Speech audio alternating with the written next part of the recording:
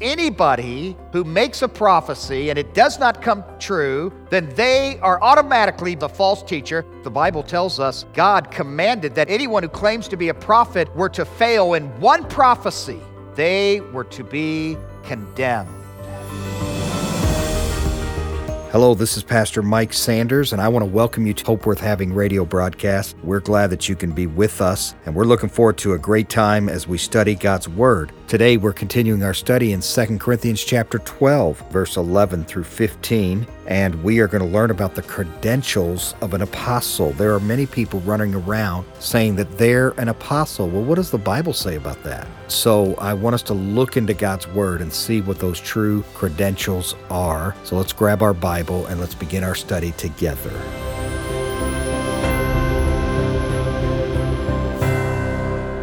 We're going to be in 2 Corinthians chapter 12.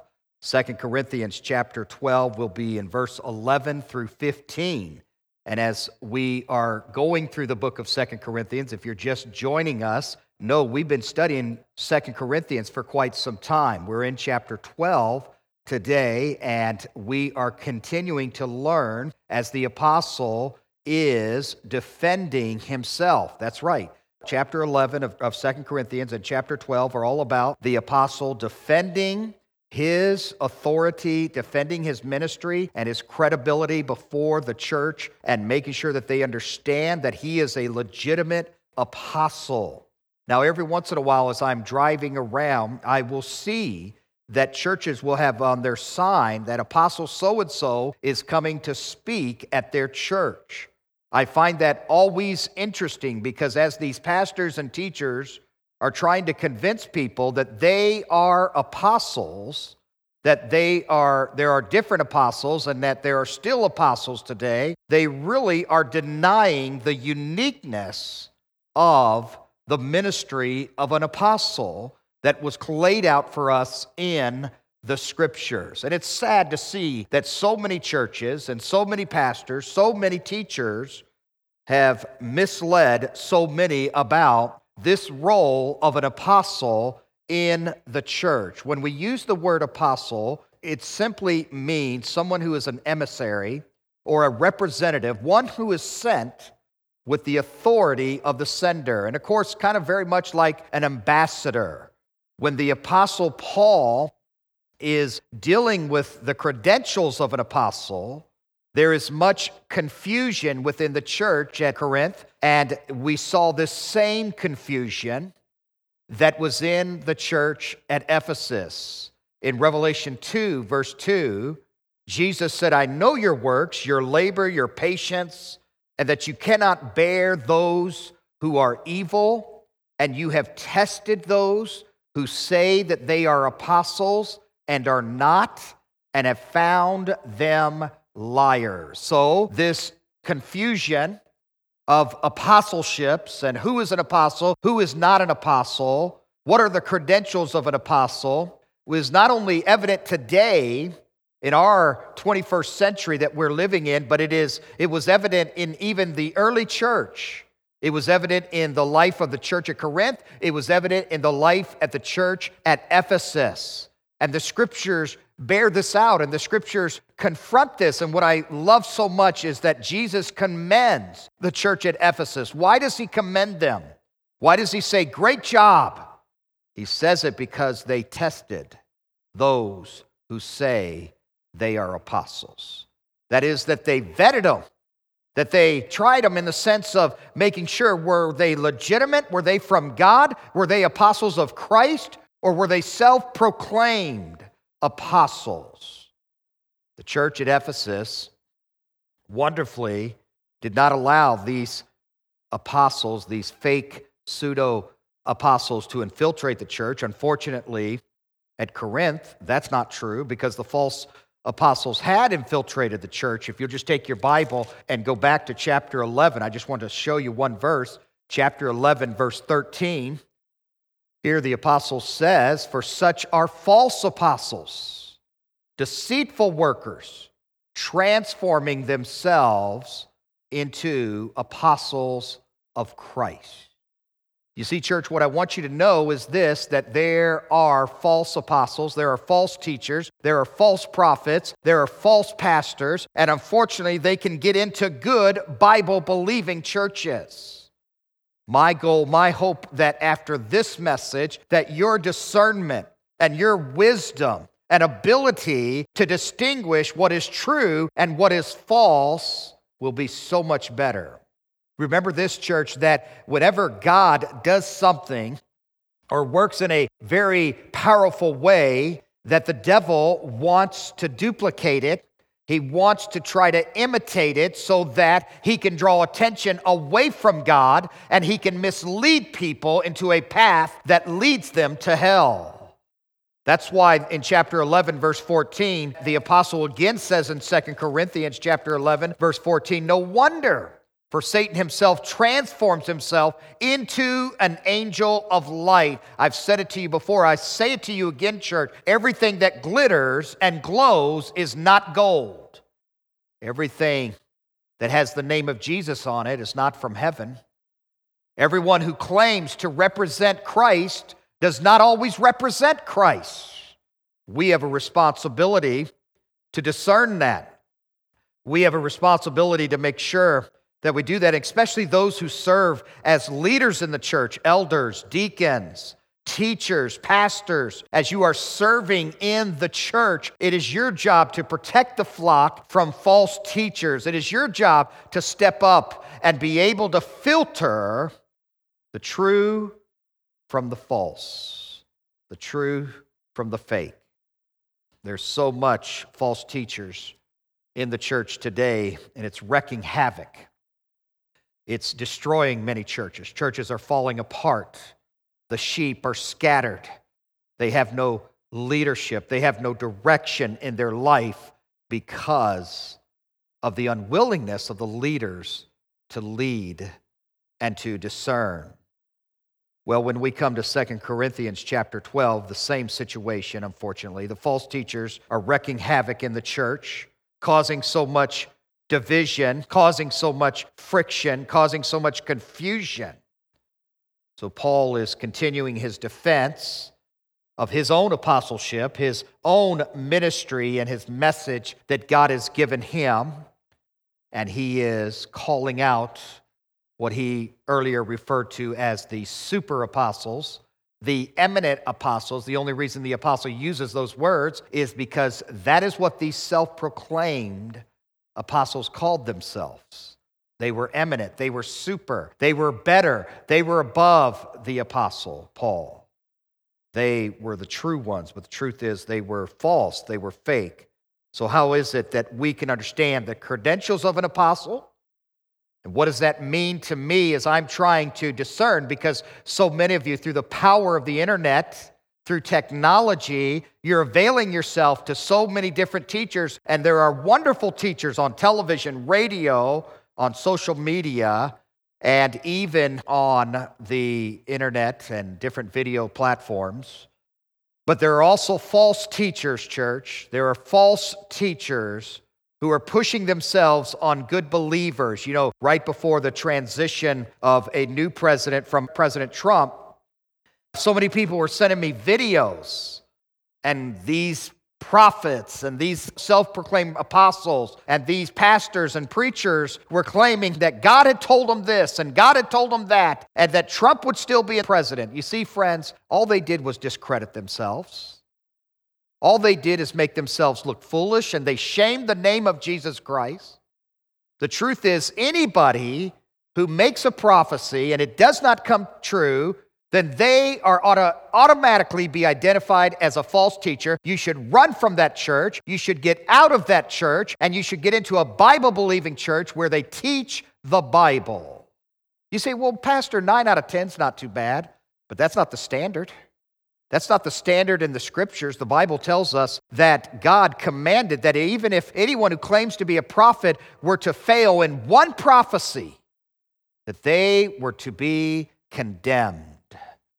But yet, we have so many naive Christians, so many gullible Christians If you just put up a sign, if you just claim to be a pastor, if you just claim to be a teacher, they just come flocking. Listen to me, friends. You can't rent out a storefront building, throw up a sign, and think that you're legitimate.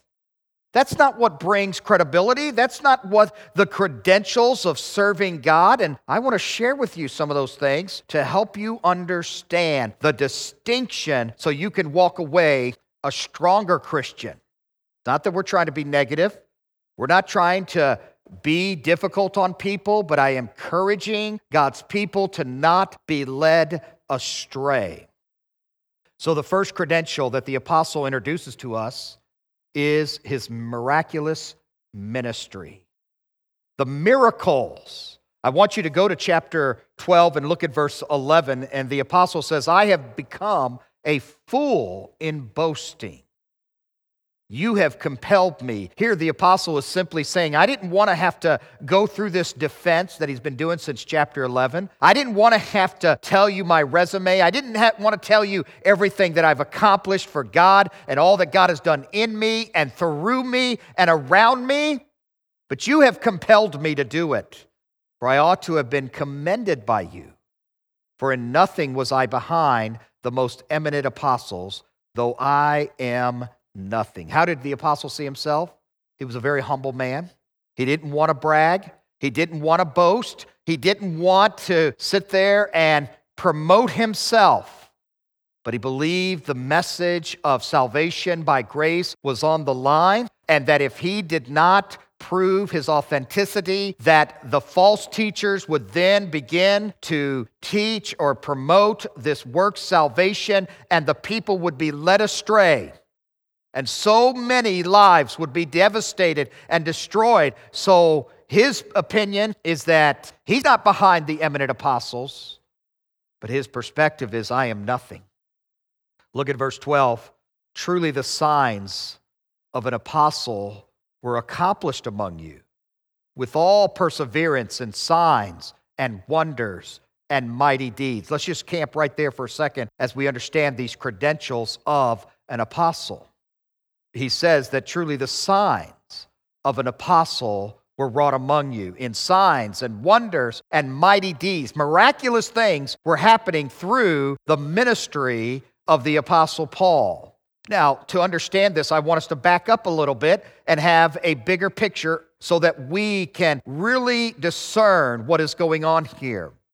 You know that when Jesus established the church, you understand that He gave gifts to the church. Every person that is a born-again believer in Christ has a spiritual gift. Many are multi-gifted, multiple gifts that they have, but we all have at least one gift. God has blessed us with a gift, and we call them spiritual gifts. Now, when we look at those spiritual gifts, they can be divided up into three sections. If you're taking notes, write this down. Number one, serving gifts, speaking gifts, and sign gifts. These are the three areas of the spiritual gifts that God has given to believers. Again, serving gifts like mercy, hospitality, speaking gifts like teaching the Bible, speaking gifts like encouragement, an encourager, sign gifts like miracles, sign gifts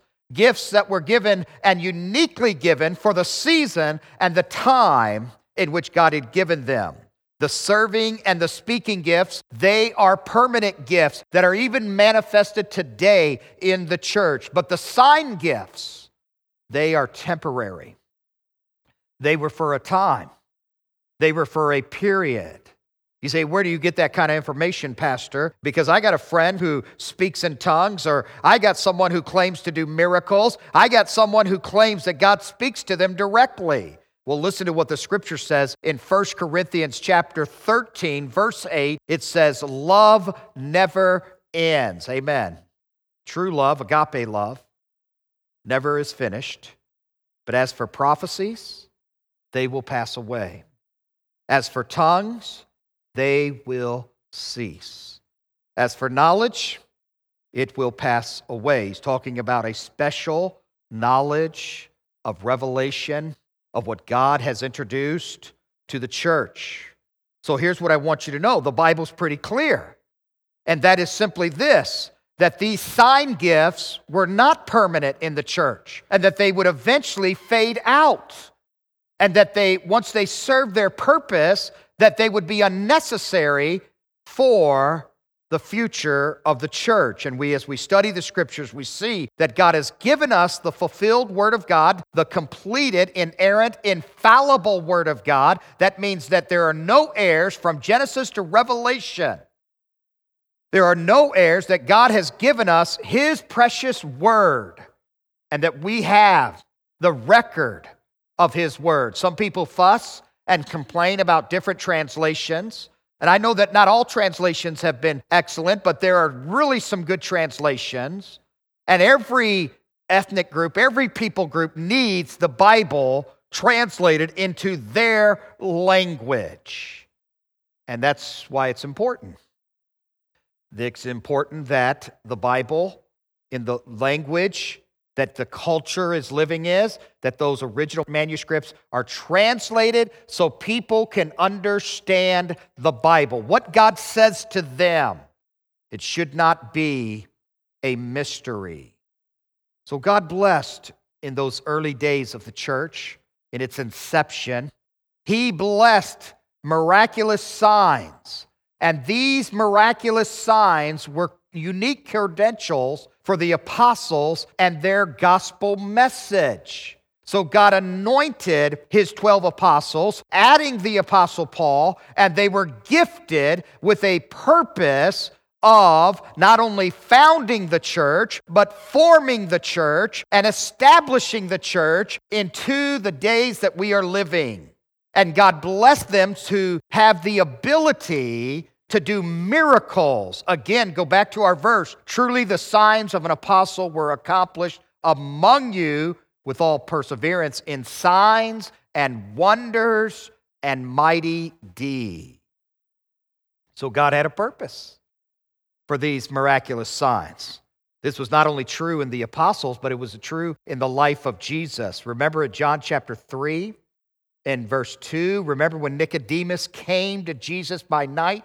The Bible says this man came to Jesus by night and said to him, Rabbi, we know that you are a teacher come from God, for no one can do these signs that you do unless God is with him.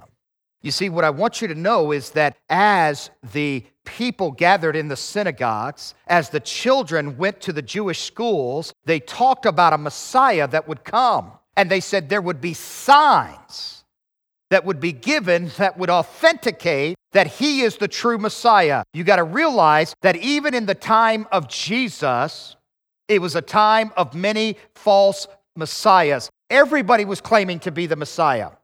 Many were saying, hey, I'm the one sent from God. How would they distinguish whether Jesus was the real Messiah or somebody else claiming to be the Messiah? How would they know the difference? The Jewish people were trained to know those signs. And so when Nicodemus came to Jesus by night, he said, we know you're sent from God. We know that you're true because of these signs that you do. What kind of signs? Remember that Jesus had authority and power over diseases. He would walk into the synagogues and he would heal people. He would heal the man who had a withered hand and arm, and he would do it instantaneously, and he would do it spontaneously. And when Jesus did, it was permanent. That is the distinction of the miracles of Christ. Not these charlatans today whose miracles are temporary, or their miracles are fake, or they're worked up behind the scenes. Jesus, in the moment, He didn't have to have a front man. He didn't have to have a team go before Him and to prepare Him to be able to do the miracles. Jesus could walk instantly into the synagogue and He could amazingly heal people. Yes, that happened many times. Jesus had authority over diseases. He had authority over demons. Remember that Jesus cast out demons? He cast out demons. And you remember the story of the man who was possessed of a devil, and Jesus talked to him and called out those demons, the legion of demons that were within this man who was wild and he was crazy, out of his mind, the scriptures teach us. And Jesus instantly healed him. There was no process. There was no medication. There was none of this. That is the evidence of his sign that he was the true Messiah. But listen, the ultimate sign was that he had authority over death. Jesus would interrupt funeral processions, raise the dead. No other Messiah did that. No other self-proclaimed prophet or teacher ever interrupted and raised a little girl from death. Jesus showed up 4 days later and he raised Lazarus from the dead.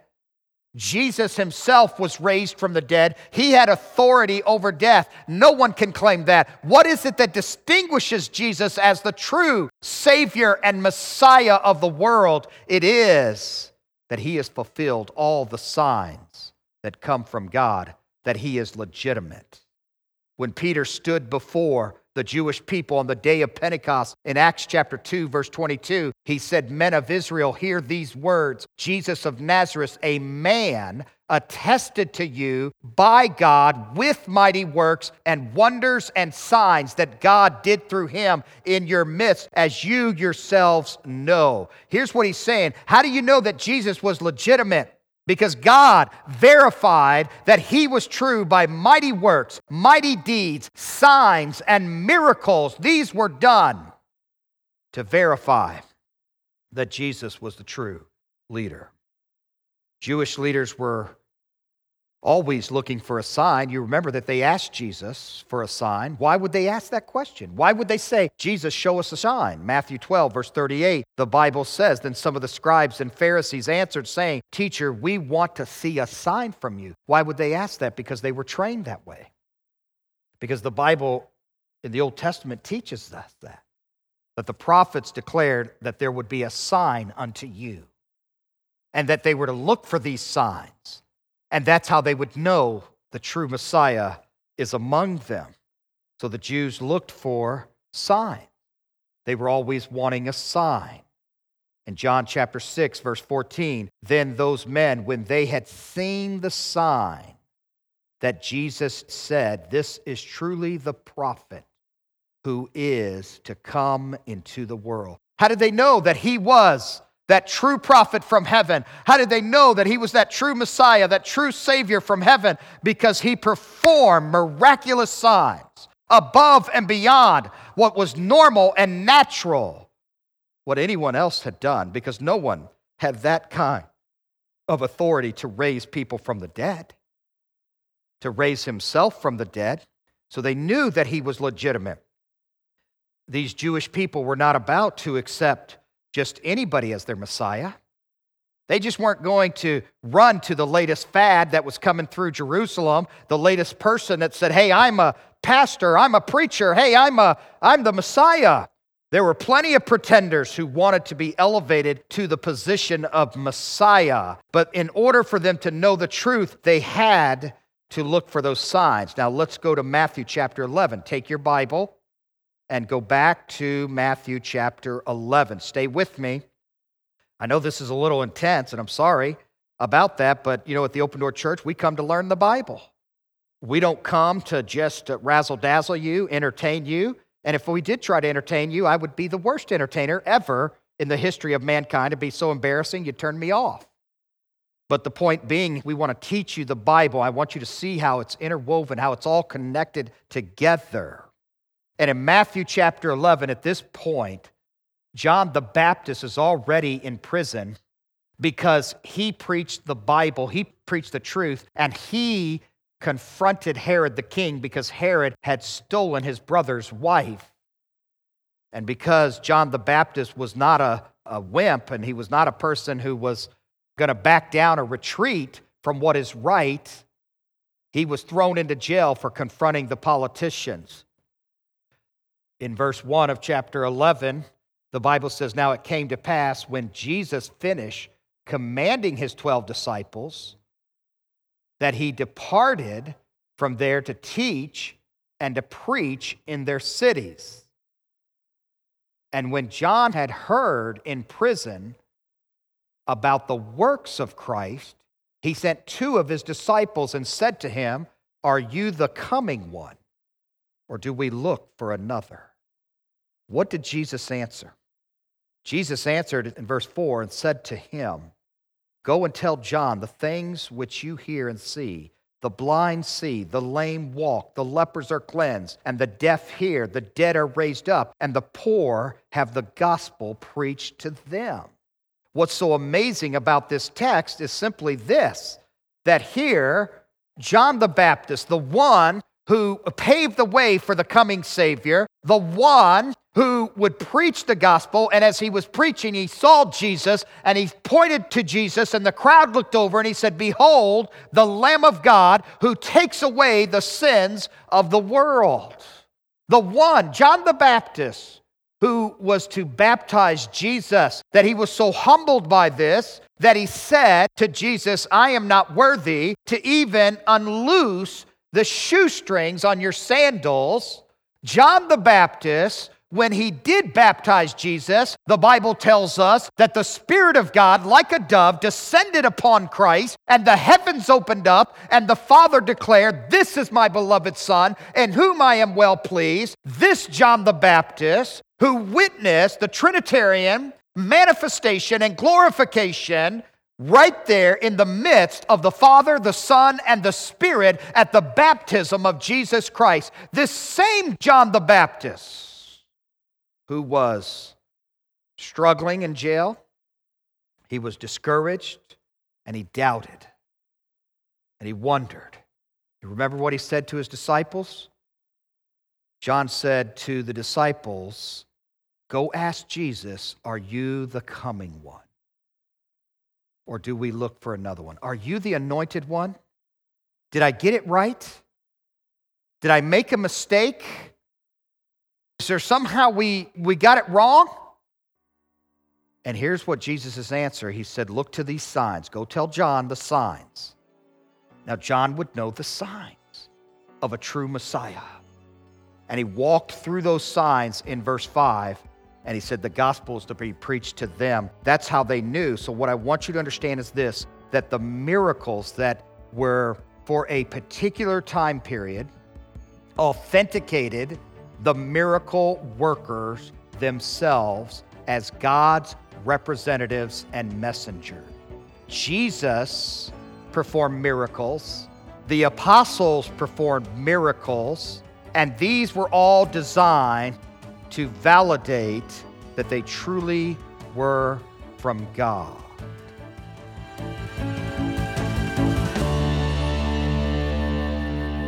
Now, some pastors and teachers try to convince people that they are apostles. They then, by doing that, are denying the uniqueness of the calling of being an apostle.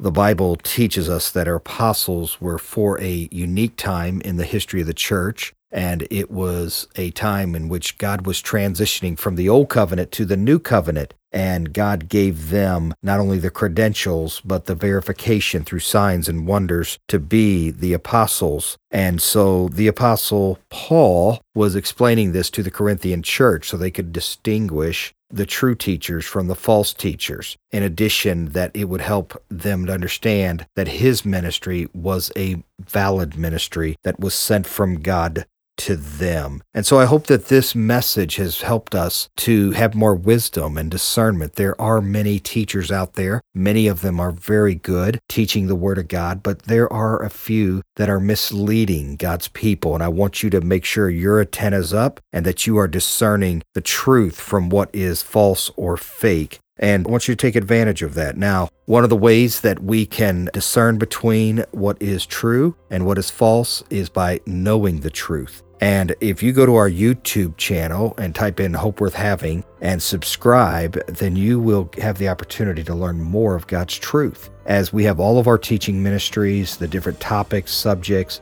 We have interviews on there. We have different Q&As, things that we've been doing in ministry to try to answer the questions for God's people to help you to be enriched and strengthened in your faith. So take advantage of that. Check us out on YouTube. That's Hope Worth Having on YouTube, and I know you'll be encouraged. This is Pastor Mike Sanders reminding you that in Christ there is hope worth having.